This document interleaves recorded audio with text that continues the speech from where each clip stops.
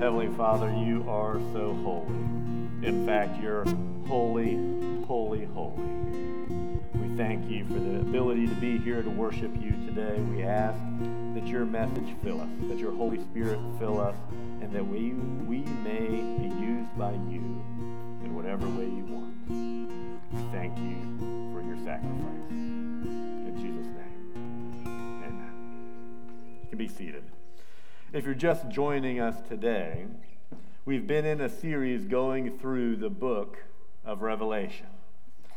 Revelation is the last book of the Bible, which is fitting, since it talks about last things, the end times, and what will happen at the end of history. And if you're following any current events, you know that history is quickly moving toward an end. Now, there are different views when it comes to time. Some view time as a never-ending circle of death and incarnation. But the biblical view is radically different from that. It views time as linear, as having a beginning and then moving toward a defined end. And the book of Revelation gives us a vision of that end. Revelation is just a series of visions given to a man named John, who was then instructed to write those visions down, what he saw and what he heard. They were visions about events happening in his own day and also what might come in his generation. But they were also about the end of time, events involving the coming of the Antichrist, the tribulation, the culmination, all of that culminating in the second coming of Jesus. It's full of imagery. It's full of symbolism. And there's good doses of weird things that we read in Revelation, and we'll get quite a few of those today. But the message itself is clear, and it's compelling. Judgment and justice that God has held in restraint so that men and women would turn to him will reach an end. The great redemptive drama that has been playing out on planet Earth has been moving towards its final act. And Revelation gives us that final act, that moment in time when God finally says, enough. Today we come to the second wave of great judgments that will come upon the inhabitants of the earth, specifically those who have rejected God and continue to reject him. They're known as the seven trumpets, blown by seven angels, announcing and unleashing seven key events at the end of time. But before we get to those events, we actually need to ground ourselves in something that happened long before this, back in the Old Testament, what was known as the Exodus. Because what happened then is a foretaste of what's going to happen at the end of time. Seldom has there ever been such a socio-political upheaval that rocked the world and altered the course of future events as the Exodus, all coupled with the supernatural intervention of God on such a scale that hadn't been seen again until the time of Jesus. Here's what happened. The Jewish people had become enslaved by the Egyptians, the most powerful nation on the earth. But God heard their cries and sent a man named Moses to deliver them from their bondage. Not just to deliver them, but to lead them out of Egypt to a promised land where they would become a nation devoted to the living God, eventually producing from that people the Messiah, the Savior of the world, Jesus himself. But the Pharaoh of Egypt did not want to release them. So to soften his heart, God, through Moses, unleashed a series of plagues, each one increasing in intensity to get him to release his people. To make the point even clearer, the plagues came upon the Egyptians only, but miraculously did not affect the Jewish people. The 10 plagues, first, the water of the Nile turned into blood, resulting in not only a major kill of the fish and those who inhabited the water, but the inability to drink that water. Pharaoh pretended to relent. The water was returned to normal, but then he again refused to let his people go. Then that became a pattern with Pharaoh, that he would have a plague, and then he'd relent, and then the plague would be lifted, and then he would harden his heart and refuse to let the people go. So after the blood of the Nile turned the blood of the Nile, there was a plague of frogs coming out of the Nile that overwhelmed the people. Then a plague of gnats swirling and biting animals and people to misery. A plague of flies so dense that it ruined the land. A plague on the livestock, causing their death. A plague of boils that broke out on the skin of men and the remaining animals of the land. A plague of hail that beat down on everything in the field, stripping away all of the trees. A plague of locusts that devoured everything that hadn't already been destroyed by the hail. And then a plague of darkness for 3 days. So dark that no one could see or even leave their homes. 9 plagues. 9 times Pharaoh pretended to relent. 9 times he hardened his heart. But then came the 10th and the final plague, the death of every firstborn son. And then, and only then, did Pharaoh relent. Why go through this history of the Exodus? It's because at the end of time, God is going to be relentless in trying to get his people to soften their hearts. There will be plague after plague, many patterned after those in Exodus, but this time on a global scale. And again, people will harden their hearts to the point where there is nothing left but judgment. The judgments will also be a witness to the final exodus of God's people from the bondage and the control of this world controlled by hostile powers. So with that in mind, let's walk through what's known as the 7 trumpets. Then the 7 angels with the 7 trumpets prepared to blow their mighty blasts. The first angel blew his trumpet, and hail and fire mixed with blood were thrown down on the earth. 1/3 of the earth was set on fire. 1/3 of the trees were burned, and all the green grass was burned. Here you have the first of the Exodus parallels that we will see. Hail along with fire and blood thrown down onto the earth, resulting in the destruction of 1/3 of all of the plant life. Maybe it was just me, but I asked myself, why 1/3?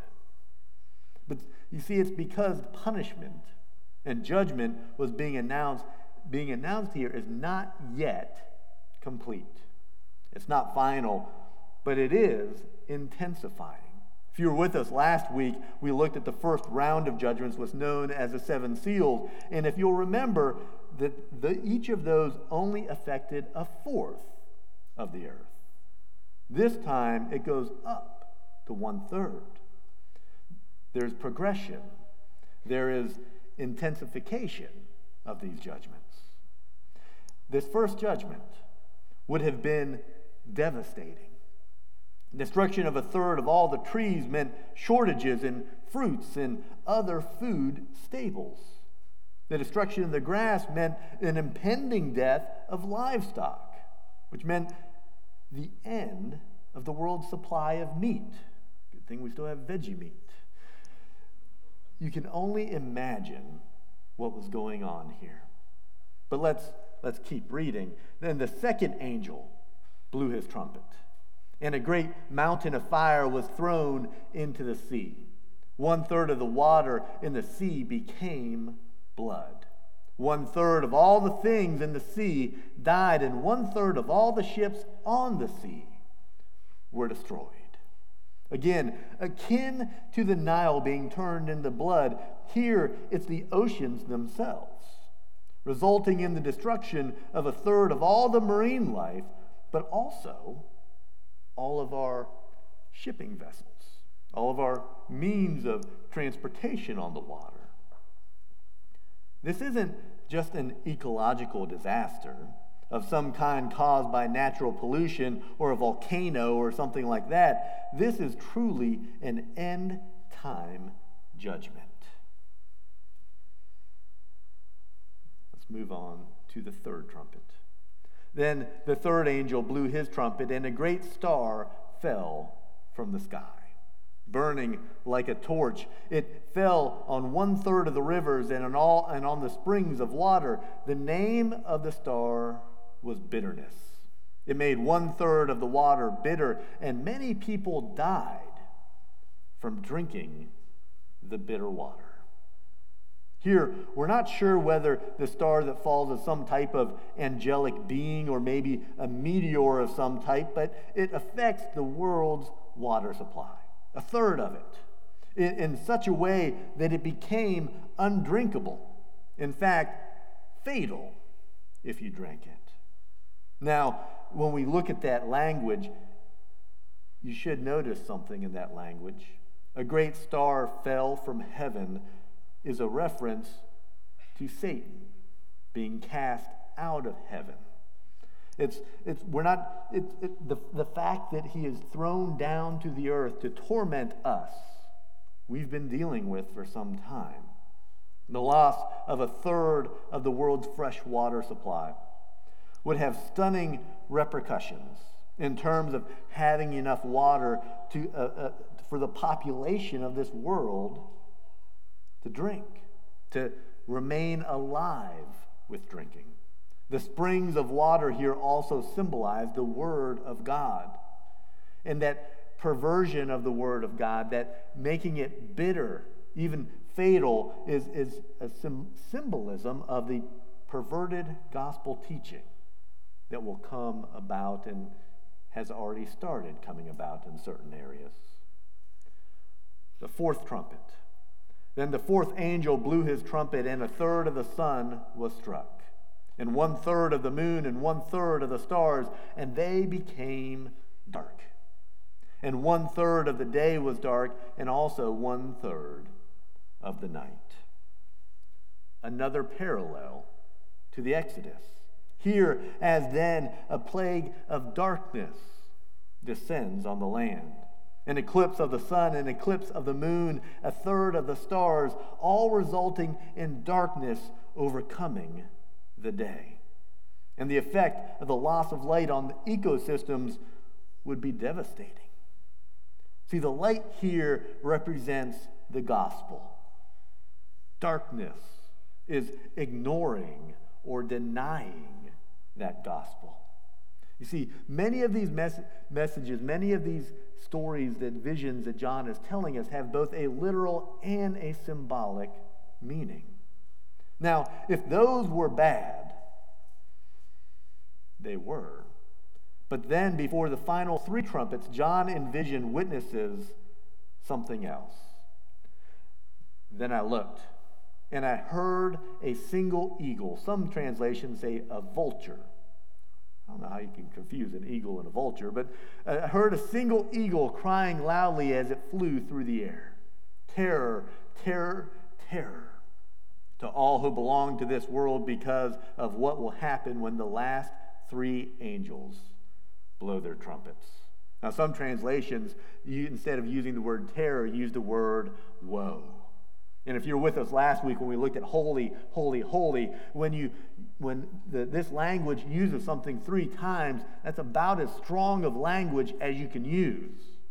So woe, woe, woe, or terror, terror, terror. This is something significant.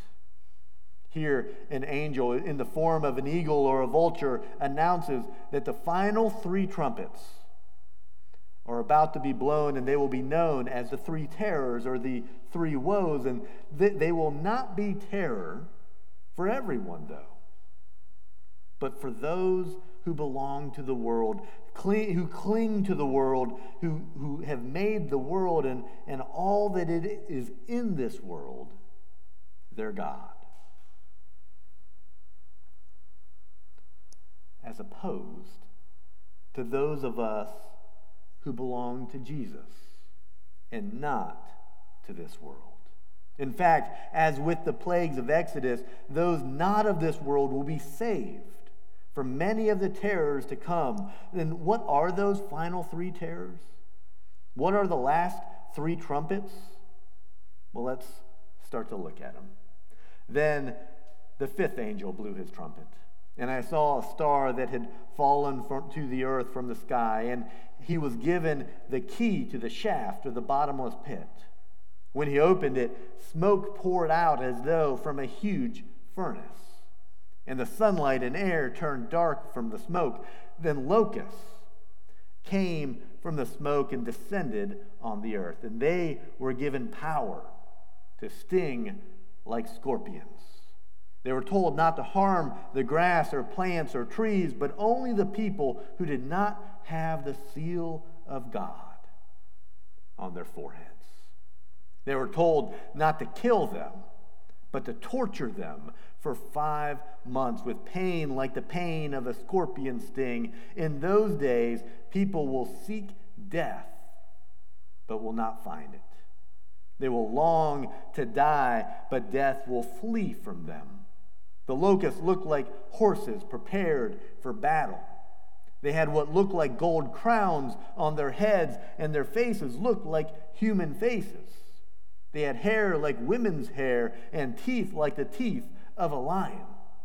They wore armor made of iron, and their wings roared like an army of chariots rushing into battle. They had tails that stung like scorpions. For 5 months they had the power to torment people. Their king is the angel from the bottomless pit. His name in Hebrew is Abaddon, and in Greek, Apollyon, the destroyer. The first terror is past. But look, 2 more terrors are coming. So we begin the weird stuff in Revelation this week. An eagle being was right. It was certainly terrifying, a scene to come to grips with. Again, paralleling at the Exodus, we have a plague of locusts. Only these aren't your mama's grasshoppers.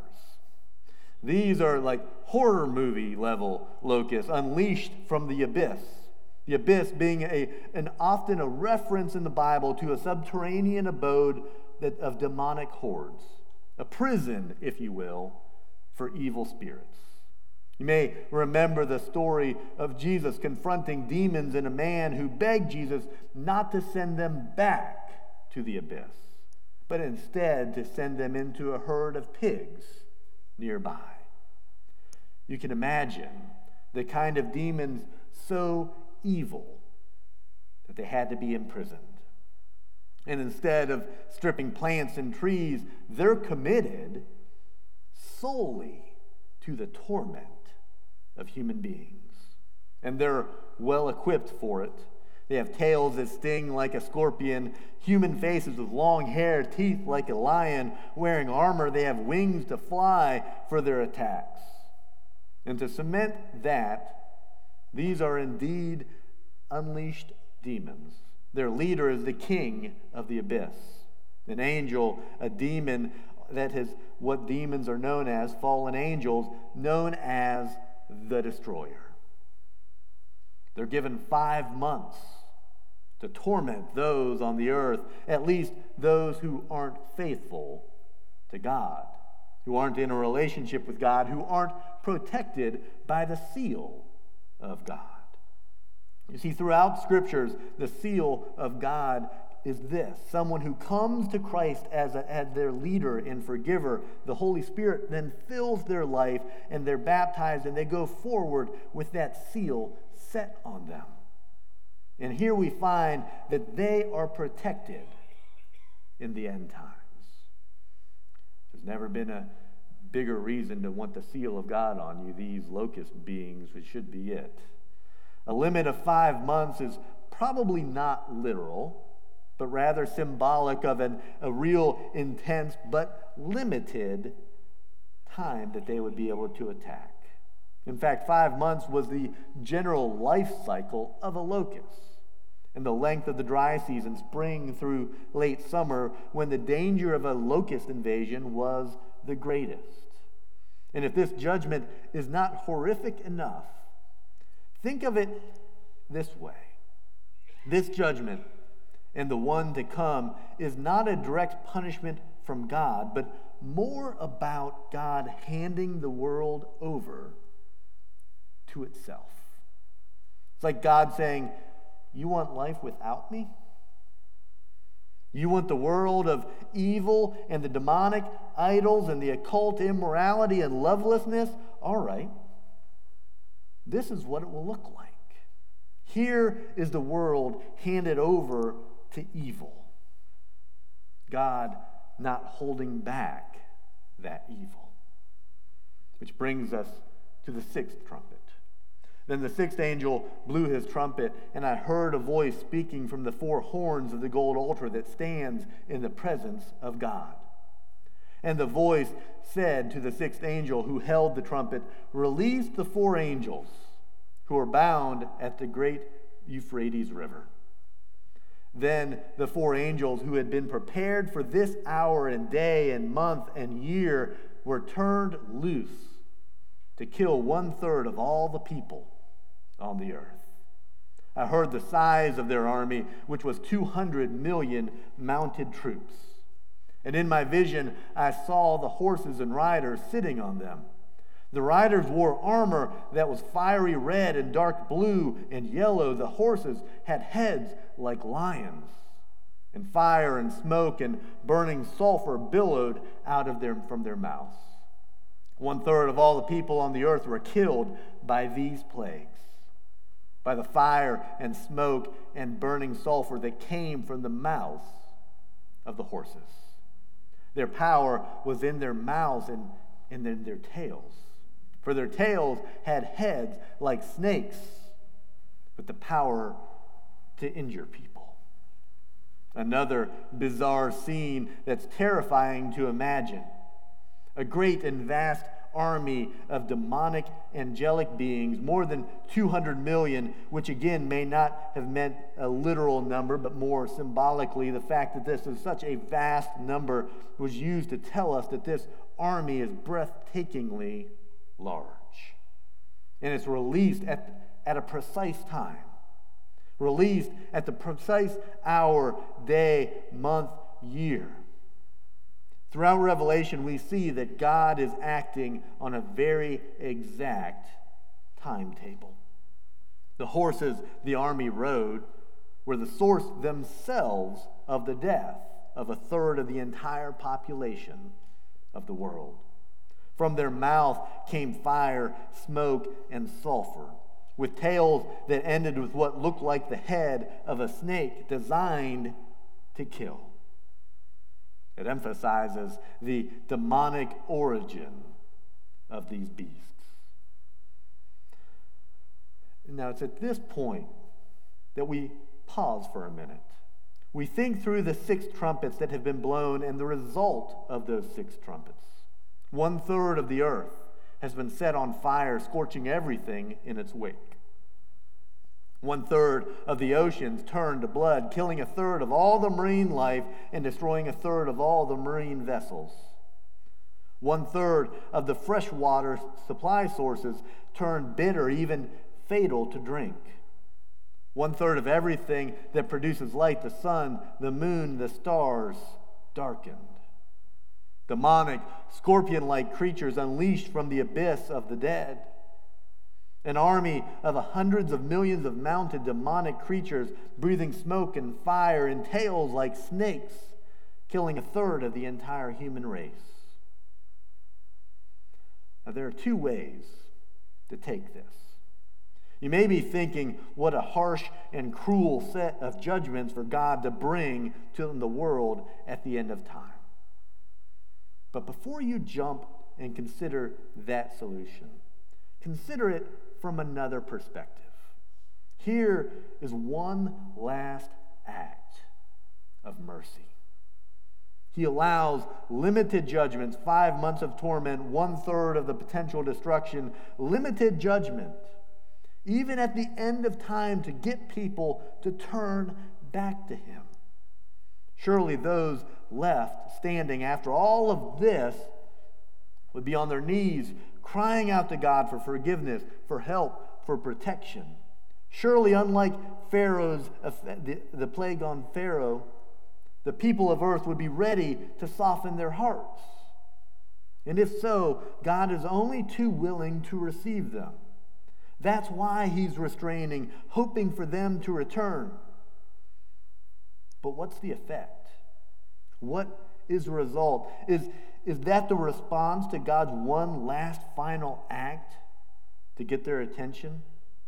Let's find out. But the people who did not die in these plagues still refused to repent of their evil deeds and turn to God. They continued to worship demons and idols made of gold, silver, bronze, stone, and wood. Idols they can neither see, nor hear, nor walk. And they did not repent of their murders, or the witchcraft, or their sexual immorality, or their thefts. It's unimaginable. But when the demons came to destroy, they worshiped the demons. When army hordes murdered at will, they kept on murdering. So what happened next? John's vision continues, only this time in a personal way.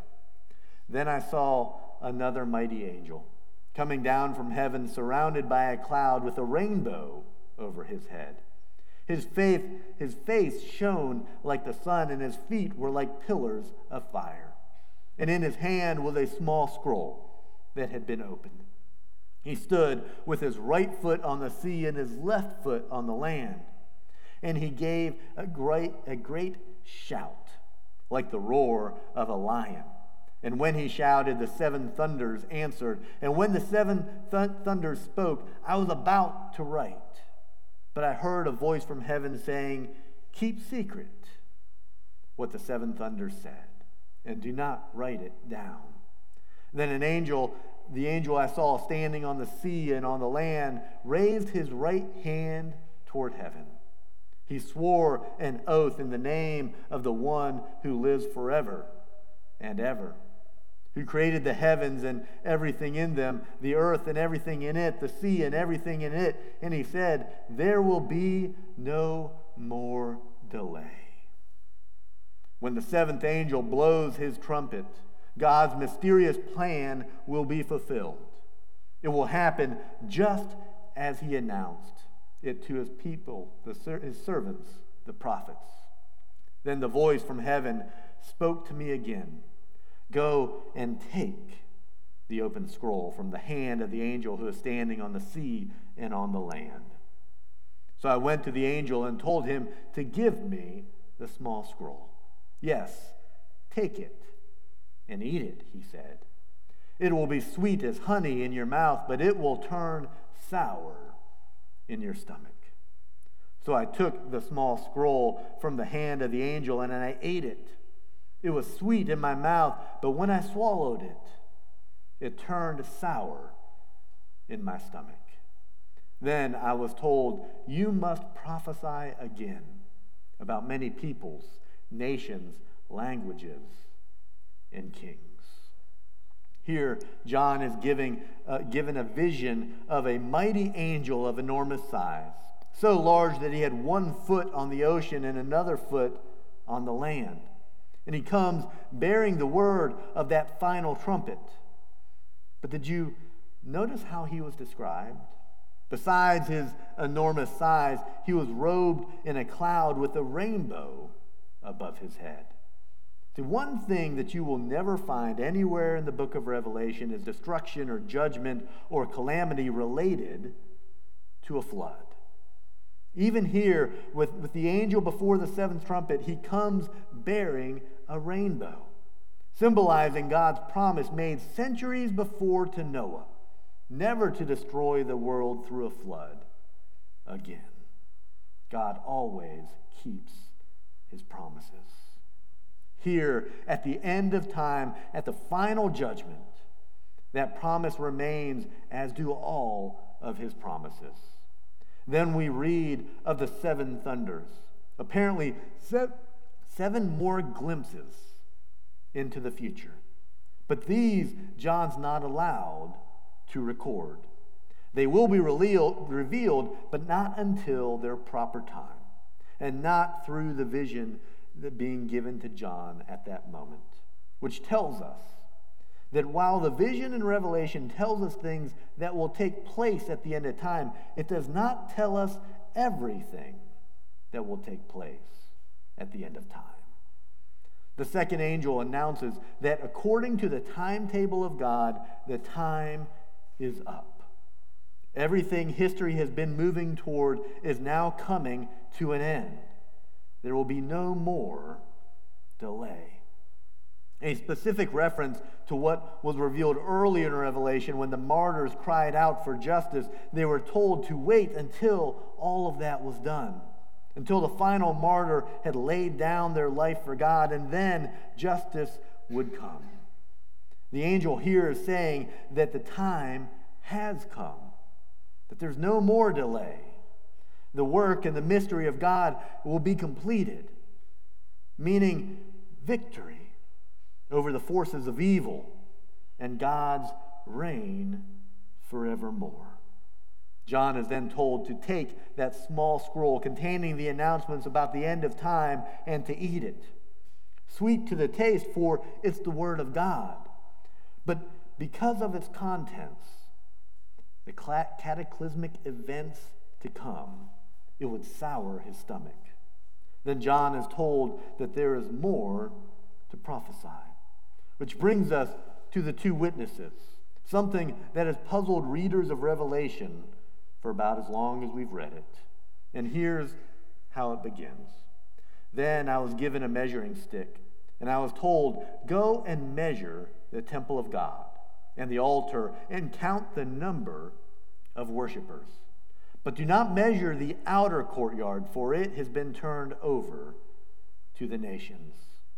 Quick word of explanation here. This is kind of a reference back to the temple of Jerusalem, which had an inner and an outer court. Some think that it's a reference to the rebuilding of that temple in Jerusalem, but most don't. You see, the outer court was open to anyone. Jew, Gentile, anyone could enter it, could pray, could walk through it. It was wide open. It was the outer court. But the inner court was not open. That was for those committed to the faith. That is where you had such things as the holy place with the altar of incense, and then beyond that, the most holy place, which was originally built by Solomon and held the Ark of the Covenant. See, there's a sense here was for John to again, symbolically in this vision, to mark the true believers, the true worshipers of God. And those outside of that inner court symbolically represented those in the outer court who were not to be measured, not to be counted, those who did not remain faithful. But when we keep reading, we see this. They will trample the holy city for 42 months. And I will give power to my two witnesses, and they will be clothed in burlap and will prophesy during those 1,260 days. These two prophets are the two olive trees and the two lampstands that stand before the Lord of all the earth. If anyone tries to harm them, fire flashes from their mouths and consumes their enemies. This is how anyone who tries to harm them must die. They have power to shut the sky so that no rain will fall for as long as they prophesy. And they have the power to turn the rivers and oceans into blood, and to strike the earth with every kind of plague as often as they wish. When they complete their testimony, the beast that comes up out of the bottomless pit will declare war against them, and he will conquer them and kill them. And their bodies will lie in the main street of Jerusalem, the city that is figuratively called Sodom and Egypt, the city where the Lord was crucified. And for 3.5 days, all peoples, tribes, languages, and nations will stare at their bodies. No one will be allowed to bury them. All the people who belong to this world will gloat over them and give presents to each other to celebrate the death of the 2 prophets who had tormented them. But after 3.5 days, God breathed life into them, and they stood up. Terror struck all who were staring at them. Then a loud voice from heaven called to the 2 prophets, "Come up here." And they rose to heaven in a cloud as their enemies watched. At the same time, there was a terrible earthquake that destroyed 1/10 of the city.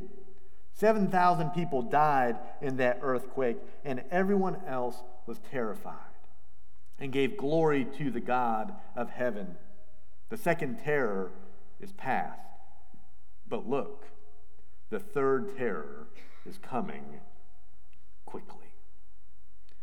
We're still here between the 6th and the 7th trumpets. Between those two come the 2 witnesses. Now, some interpret these as being a representative of all believers who testify in the final period before Christ returns. I believe they represent the Old and the New Testament, the Word of God. They're symbolic of the 2 people acting like Elijah and Moses.